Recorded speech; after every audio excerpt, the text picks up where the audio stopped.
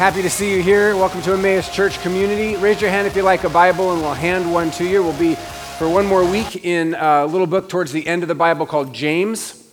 I want to say also if there's a basket underneath your seat because you're seated near an aisle, would you grab the basket and hand it down? And if you'd like to hand off contact information this morning or share a prayer request or something, you can fill out a card that's in these baskets and we'll pick them up a little bit later in the morning. Happy Mother's Day. Grateful for all of you moms, the hard work that you do, the impact that you're making on kids. Pray that your day is fantastic and that you feel supported. I also very aware every year of the reality of the disappointment and the pain and the grief that sometimes accompanies Mother's Day. And so know that we are also praying for those of you who are facing loss for the first time this year or continuing to struggle with the challenges associated with the day. God bless you. I hope that you're encouraged and challenged this morning. Today, this is a word for moms of 2-year-olds this morning who spent a lot of time getting ready this morning only to spend most of the time walking out on the sidewalk as I teach, trying to participate in worship while taking care of like 4 or 5 needs of somebody else. This is a word for those who've been looking for jobs for a long time, who are starting to wonder if prayer really works, if God really knows what's happening, if He cares, if there's really any kind of payoff to hard work and a strong resume. This is a word for those who are sick, who have been recovering for a long time. It's taking longer than you thought it would, and your abilities are limited, and what you can do is no longer what you used to be able to do, and you're starting to wonder if you feel like even fighting anymore. This morning is a word for teachers who are just almost done, right? Just really have been working hard and are continually challenged with the needs of students that go so far beyond reading and writing, and you're just challenged with a whole host of responsibilities and wondering if you really can stand it another day and are trying to care like you want to care. But here in the last few weeks when it gets really difficult. And this is a word for couples. This is a word for couples who are struggling to be a couple, struggling to make it work, questioning their future as a couple. Here's the word: persevere, friends. Persevere. Endure. Don't quit. You're going to make it. Press on. Keep going. Stand strong. Today is for you. Today, this is a message for you. I essentially want to do 2 things this morning. I want to remind us of the call to persevere in our faith. And then secondly, I want to press in on the real practical and talk about a few ways that call to persevere can make a practical difference in our regular life. We spent the last month or so reading and teaching from a letter at the end of the Bible by Jesus' little brother, James. It's a general letter. It's written to the whole church, to all Christians, not just to certain Christians in a certain church in a certain city like some of Paul's letters. It was seen, especially in the first few centuries, as a manual for spiritual warfare. It's a collection of practical wisdom, really specific instructions for Christians who are facing hard times. That's why James wrote this letter. For followers of Jesus who are thinking, maybe I shouldn't follow Him anymore, because I've been following Him with certain expectations. The adversity that I'm facing is more intense than I thought it would be, and I'm considering kind of changing paces or changing gears there. James addresses a whole bunch of issues in this really condensed, short letter. But if you were to pull back and identify a central theme, kind of a core word of instruction from James's letter, that it would his word of instruction for people who are believing in Jesus but also really facing challenges, it would be this: it would be persevere. That would be the central idea. Persevere. Persevere. Keep going. Don't quit. Perseverance is the theme that James weaves all through this letter. And it might not be a word, perseverance, it might not be a word that you used this last week. I don't hear it being talked about too much. It's a patient enduring, that's what it is. It's a patient enduring. And James is going to weave it through his whole letter. Here's how he begins his letter. He says, "Consider it pure joy, my brothers and sisters." This is right out of the gate. Whenever you face trials of many kinds, did you hear that? Consider it joy when you face trials, because you know that the testing of your faith produces perseverance. Let perseverance finish its work so that you may be mature and complete, not lacking anything. So trials for James are good. Trials in James's perspective, are good. Why are they good? Because they produce something that nothing else does produce, and that is perseverance. And perseverance is what it takes, according to James, in order to mature. Okay, I'll come back to that in a second. Next, he says this: blessed is the one who perseveres under trial, because having stood the test, that person will receive the crown of life that the Lord has promised for those who love him. So it's not just maturity that results from perseverance. If it were just maturity that results from perseverance, most of us would choose just not to grow up, because we would say it's just not worth the payoff, right? And some of us are choosing to not grow up, actually. But James says that those who persevere through their trials are the ones who live. Those who persevere are the ones who position themselves to receive the gift of salvation. And here he echoes the words of his big brother Jesus, who says in Matthew's gospel, the one who stands firm to the end is the one who will be saved.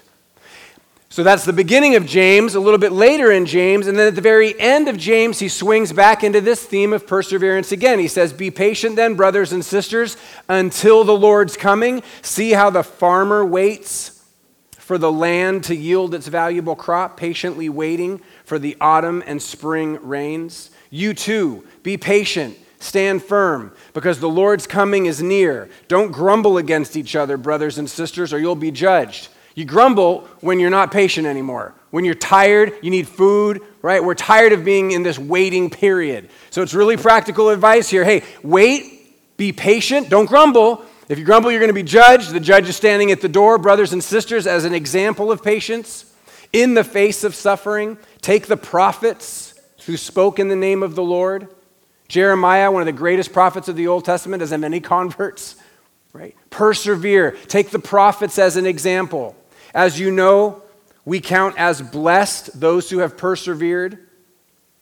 He said, you've heard of Job's perseverance. You've seen what the Lord finally brought about. Just a passing reference to this famous character in ancient biblical writing who just endures all kinds of brokenness and loss, but will not let go of God, will not quit, and then is given all kinds of, well, he says, compassion and mercy. The Lord is full of compassion and mercy. Okay, so perseverance is a major theme in the practical instruction of Christians. We don't hear about it so much today, I don't think, which is really interesting. But to persevere is to endure, it's to make it through. And from a spiritual perspective, it specifically is referring to making it through a hard time with your faith intact, not allowing the trial to blow out your faith in Christ. The old word is constancy, which is really an interesting word. Constancy. We actually pray this every Sunday for ourselves as part of our communion prayer. We pray that God would set apart the bread and the cup, and then we pray and sanctify us also, that we may faithfully receive this holy sacrament and then serve you in unity, constancy, and peace. We are praying every Sunday for our own perseverance, that we won't give up. We have to pray for that every Sunday. We actually believe that it is critical that we pray because the challenge is so intense, the temptations are so real. We need to pray for our own perseverance through the trials that we face. If you're not praying for perseverance in the face of trials, you're thinking too highly about your own ability to persevere without the anointing and the gift of the Holy Spirit's power. The Greek word translates as this: perseverance is the characteristic of a man or a woman who is unswerved from his deliberate purpose and his loyalty to his faith and piety, even by the greatest trials and sufferings. Unswerved by the greatest trials and sufferings. We're in like getting ready for drive mode. My daughter's 15. Spent a lot of time in a car with Madeline Henning, driving her to school. She's getting her driver's license. I say, listen, something jumps out in front of your car, you just blow through it, right? You just knock that raccoon into the next life. Don't swerve, right? Don't swerve. I don't care if it's a big, beautiful Bambi. Just knock it down, right? Don't swerve. This is what it's saying here. Don't swerve. Stay faithful to your piety, to your faith, in the face of trials and suffering. It was not in the notes. It just felt like you needed to wake up a little bit. We don't hear about it much today. Because our culture doesn't talk about perseverance outside of athletic contexts. If we are not happy, that's reason to move on in our culture. So we don't hear about persevere. We hear about, are you not happy? Make a change. That's what we hear about. But it's a huge theme in early Christianity. It's constantly showing up in the Bible. It'll make you really uncomfortable if you're not willing to just sort of face this. Paul to Timothy, pursue endurance, he says to this young preacher. Pursue endurance. In other words, he would say, don't be a sprinter, Timothy. Be a distance runner. You need to learn how to do this over the long haul. He says this to Titus, another young preacher. Teach the older men to be temperate, worthy of respect, self-controlled, sound in faith, sound in love, sound in endurance. The old guys got to endure, Timothy or Titus. Teach them that. The writer of Hebrews says you need to persevere so that when you have done the will of God, you will receive what he has promised. Writer of Hebrews continues, therefore, since we are surrounded by such a great cloud of witnesses, let us throw off everything that hinders and the sin that so easily entangles, and let us run with perseverance the race marked out for us. Don't let anything hold you back, right? And one of the most common words of instruction or judgment given by Jesus to the churches that are judged in the book of Revelation is this. Jesus says, I know your deeds, I know your hard work, I know your perseverance. It's everywhere, guys, it's everywhere. It's a major theme in Scripture, and I almost feel like we haven't done a good enough job revealing how important this message is. A few years ago, a few guys from Emmaus went backpacking into the desolation wilderness. I didn't go, but I got to hear their stories when they came back. And one of my favorite stories that they told was from a guy, I don't know if he's here today, but one of the guys on the trip it was his first time in a multi-day backpacking trip. And so the beginning of this, the first day of this hike is just straight up the mountain, just climbing up the mountain. And the best story was when they said that this guy, okay, it's James Hopkins, is like amazingly fit, totally athletic, younger than all of them guy. And he says to them, he asks the question. You know what the question is, right? How much farther? Right, are we there yet? How much farther? Right, and what was funny was, so they say, oh, we're not even halfway there. And the funny part of the story was watching these guys try to impersonate James's face when he goes from thinking, oh, I'm almost there, to realizing, oh, I'm not even halfway up, right? And it was just so hilarious, right? Watching them sort of explain this realization. You may not even realize it. But if you're a Christian, you've signed up for a very, very, very, very long journey with Jesus. And you probably know this at one level. You know this. But it's almost like we forget, or maybe we just don't realize what it actually means for us to stay faithful to Jesus and to hold on to our faith. Every time I baptize somebody, I ask them 3 questions. Do you love Jesus? Do you believe Jesus saves you? And the third question, with the help of God, will you promise to follow Jesus for the rest of your life? And everybody says yes. And everybody, I think, means it. It's no secret that we're going the long haul, but you should see the looks in our faces when we realize that we're not even close to being done. We got a whole long way left to go. You should see the looks in our faces when we realize just how hard that's going to be for us to actually stay faithful to Jesus through that part of our life. You should see the looks in our faces when things start to really get hard. We just don't hear a lot in our culture about finishing. But everything in our faith is about finishing. Finishing the race. We're called to persevere, and we're called to persevere specifically spiritually. I think what our culture does understand is perseverance or endurance within the context of athleticism. So let's go ahead and grab that athleticism metaphor and see if we can use it. What the early Christians are saying is basically this: Christianity is not a sprint. It's not a sprint. It's not a cartwheel. This is a long, long, long distance run. It requires perseverance. It requires endurance. You're going to need some constancy. Plan to be out there for a long time. Plan to get refueled along the way. This is not something you can just decide you're going to do tomorrow. This is going to take some effort and some planning. We're called to persevere in our faith. We're called to persevere in our commitment to loving God and to loving people. Why is this, do you think? Why is perseverance such a big deal in the Christian faith? I think there's probably all kinds of reasons, but one that I just hold up this morning is that the truth comes out in the long run. The truth comes out in the long run. If you remove perseverance from Christianity, you basically get the equivalent of a spiritual cartwheel.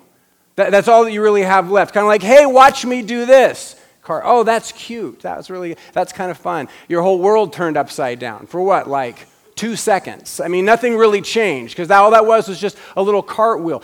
Perseverance is what separates amusement from legacy. That's the difference.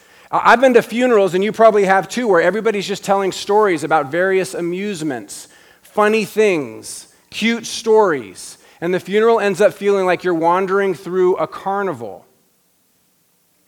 And I've also been to funerals where person after person declares a strong and consistent theme of love and faithfulness, example after example after example of consistency, of constancy. And it feels like this symphony of legacy, this symphony of celebrating a life of perseverance, somebody who stood for something and pushed on to the end and finished with the same message.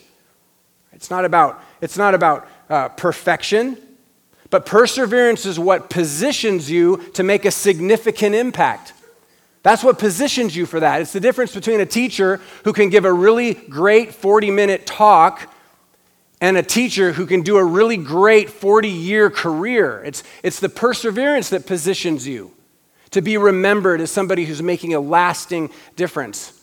It's not about your talent. It's not about your achievements. It's not about being perfect. But it is about the truth. And the truth comes out in the long run. So we, like all Christians in all times, are called to persevere in our faith, to respond to the unconditional love, to respond to the sustaining grace of God by receiving it every single day for the rest of our lives, acknowledging, I need this in order to be faithful to you. This is what we're called to, friends. But I don't just want this message to be a reiteration of this call. In other words, I don't just want to say persevere, endure, don't give up. I want to say that, but I want to say something in addition to that because I want to press this into the practical. My kids are both running track for their schools right now, and so we've been going to track meets. And what I don't want is to be the coach on the side of the track saying, run! They're running, man. They're running. Tell them something helpful. All right, I coach baseball. I'm coaching my 6-year-old in baseball. I don't want to be the coach who's like, hit the ball. They're trying to hit the ball. You're yelling, hit the ball louder is not going to help them. Break it down, right? Tell them what to do with their hands. Tell them what to do with their feet. Talk to them about it in a practical, maybe run. Maybe that encourages some of us a little bit. But tell me how. Tell me where that needs to show up in a practical way. I hope that this will push us in that direction. So in an effort to make the critical call to persevere helpful and actionable, let me touch on 3 areas of our life really quickly that I believe that perseverance needs to make a practical impact. Number 1, the call to persevere. It needs to affect the way we enter into and approach worship. If you're in this for the long haul, then you need to be involved in regular and consistent worship. It's critical. This was critical for the first century church, where the writer of the Hebrew letter says, don't give up meeting together as some are in the habit of doing. It's also critical for us today. I'm called to persevere in my faith. Therefore, I must engage in regular, consistent worship with my community. To fail to do so is like training for a marathon by running whenever I feel like it. and thinking that that's actually going to help me accomplish my goal. It won't. I'll end up quitting the race because I won't have engaged in the process that enables me to become a person that can sustain this life of devotion for the rest of my life. Additionally, we should enter into worship intentionally. That means we need to make a choice to enter in, to participate with our minds and our hearts and our bodies. Frankly, not eating donuts and sipping coffee when we're trying to call ourselves into a higher place of worship. Right? Engage. It's not a show. We're not spectators. The whole thing is supposed to be a participatory effort where we engage together, where we enter in, not where we coast through. And enter into worship realizing that it's more than a feeling, to quote my favorite Boston song. Right? Feelings come, and it's not really about the feelings after all. It's about kind of like the training of it. It's you're worshiping the Lord, which is what you were created to do. And so in the process of doing what you were created to do, you grow in your ability to do that more sincerely, more holistically. Actually become a worshiper. Perseverance is all about the long haul. But rather than just stand on the side of the track and scream, persevere, then let me try to be more helpful by saying one thing: enter into worship. Enter into it consistently, intentionally, not in order to be entertained, not in order to feel good, but in order to become. In order to become. I'm called to persevere, and that affects the way I approach and the way I enter into worship. A second really practical part of our life, I think that this matters. It impacts the way that we deal with hard stuff. The call to persevere. It impacts the way we, specifically, this is like the front and center part, the way we deal with challenges and difficulties. We talk about this a lot at Emmaus. We're pretty open and transparent about the challenges associated with following Jesus. In fact, we're going through a revisioning process in our church, which I'm going to roll out in the next few weeks, and we've identified 5 things that we think we're doing pretty well at. Other things we need to change and improve, but 5 things. And one of the things that we think we talk pretty honestly about the authentic journey towards becoming like Christ. That it includes all kinds of challenges. In other words, we need to face the hard stuff. That's what we end up, that's kind of the theme of so much of our teaching. Don't avoid it. Why on earth would I not avoid the hard things in life? Well, because you realize that the hard times are critical in the process of becoming the person that you were created to be. The hard times they're the only way that you get stronger, is to face the hard times. You shirk the hard times, you're just always going to have more hard times. And you're not ever going to overcome. Like David, who says, even though I walk through the valley of the shadow of death, you are with me. Right? I'll fear no evil. So it's not that you seek pain, but neither do you fear it. And when pain comes, when challenges come, and they always come, you face them. You meet them believing that Jesus is going to be with you in the pain. Why do you think so many early Christian writers are encouraging other Christians to persevere in their faith? Why is it that almost every Christian writer includes as part of their instruction, persevere? It's because they know they're going to be tested. They know they're going to be tempted to quit, to choose easy and counterfeit solutions, to be satisfied with really shallow questions and really flimsy answers. But as James writes, blessed is the one who perseveres under trials, because having stood that test, that person will receive the crown of life that the Lord has promised to those who love him. In other words, it's not about winning the race, it's about finishing it. In Christianity, it's not about winning the race, it's about finishing. You win if you finish. Right? You win if you make it to the end. It's not about first or most dramatic or style points. It's about getting across the finish line, because it's not a game and it's not a show. It's a battle. It's a real life battle. Friends, I fully expect to leave it all on the field. I fully expect to leave it all on the field. I fully expect my last days to be my hardest days. The season right before to be the hardest season of my life. I expect to lunge across the finish line totally spent and to fall done into the arms of Jesus, knowing more then than ever that it is only by grace that I have been saved. But I've been victorious because by his grace I made it across the line. I finished the race. So rather than simply saying, persevere, let me also say, face those hard things. Don't try to avoid those hard things. Enter into the storm. It's not about winning, it's about finishing. And then third and finally, my call to persevere affects the way that I interact with others on this journey. Don't forget that you're not doing this alone. Nobody perseveres alone. Christianity is a team sport. It's a communal religion. The writer of the Hebrews talks about this great cloud of witnesses, other followers of God who are cheering us on. This is a remarkable concept. The Apostle John talks about the great company of heaven, angels, other created beings who are somehow involved in our lives, even aiding us in spiritual battle. One of the most common reasons that people fail to persevere is because they believe that it's all about them. And we hear the call to persevere as an individual instruction for individuals, when in fact it's about so much more than the individual. Recently I heard this talk by a man named Ken Kamler, who's a physician for these big adventure expeditions like climbing Mount Everest. He goes up, he's the doctor.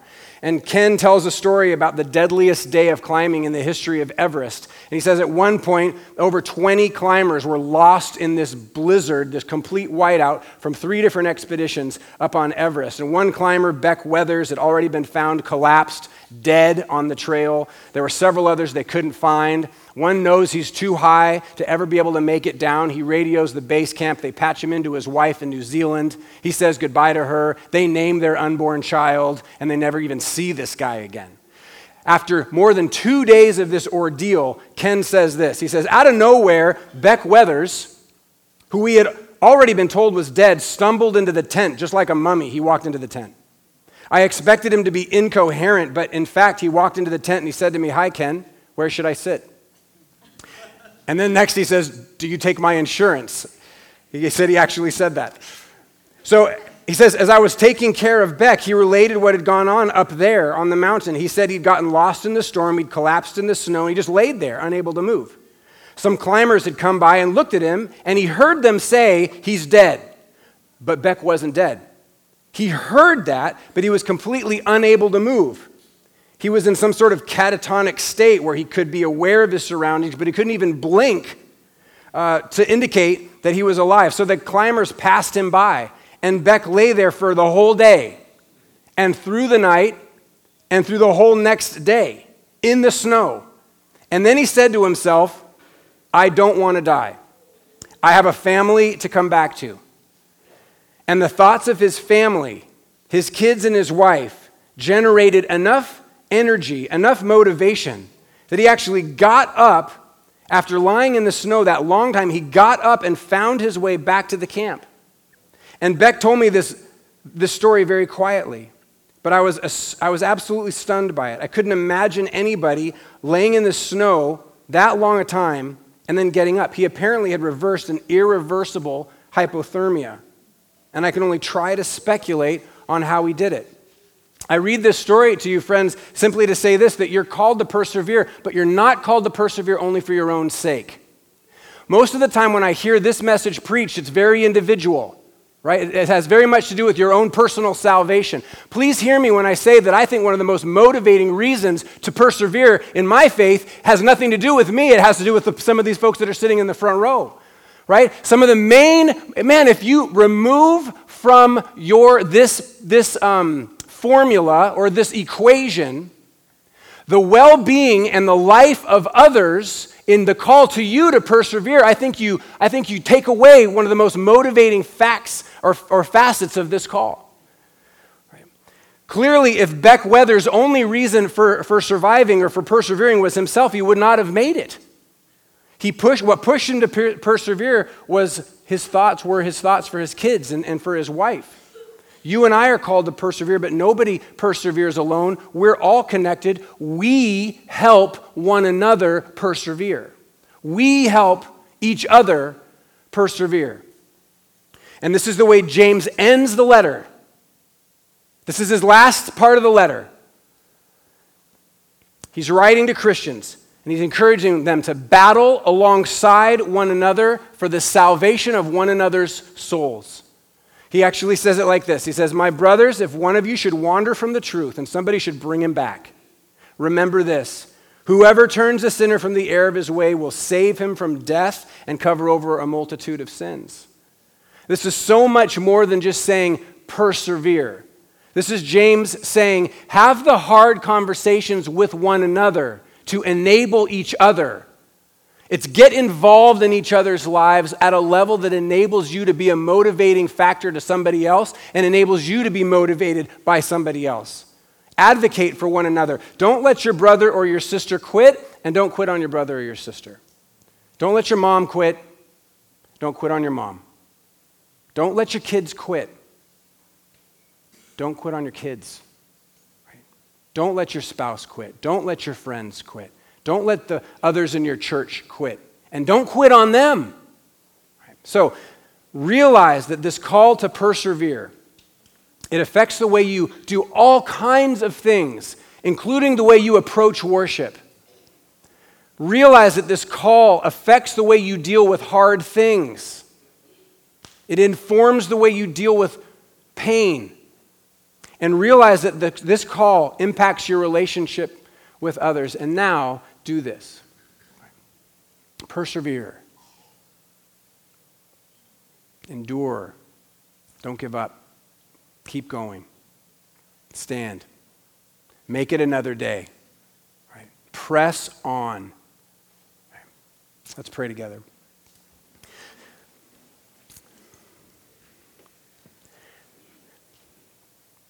I pray for your voice to be stronger, clearer, more powerful than the voices inside our heads, Lord, or the voices being spoken sometimes even to us by others, destructive voices that are discouraging us from the possibility of continuing. I pray that your voice would be clearer, your voice would be stronger. You would say, get up, keep going. You'd empower us, equip us, fuel us to persevere in our faith, even in the face of trials. God, may this church come alongside one another and help us on the way, help one another on the way. May homes and families today be centers of encouragement towards perseverance. I pray, God, that you would, in real practical ways, you'd help us to come alongside people so that we will never give up. We will keep pressing on. In Jesus' name, amen.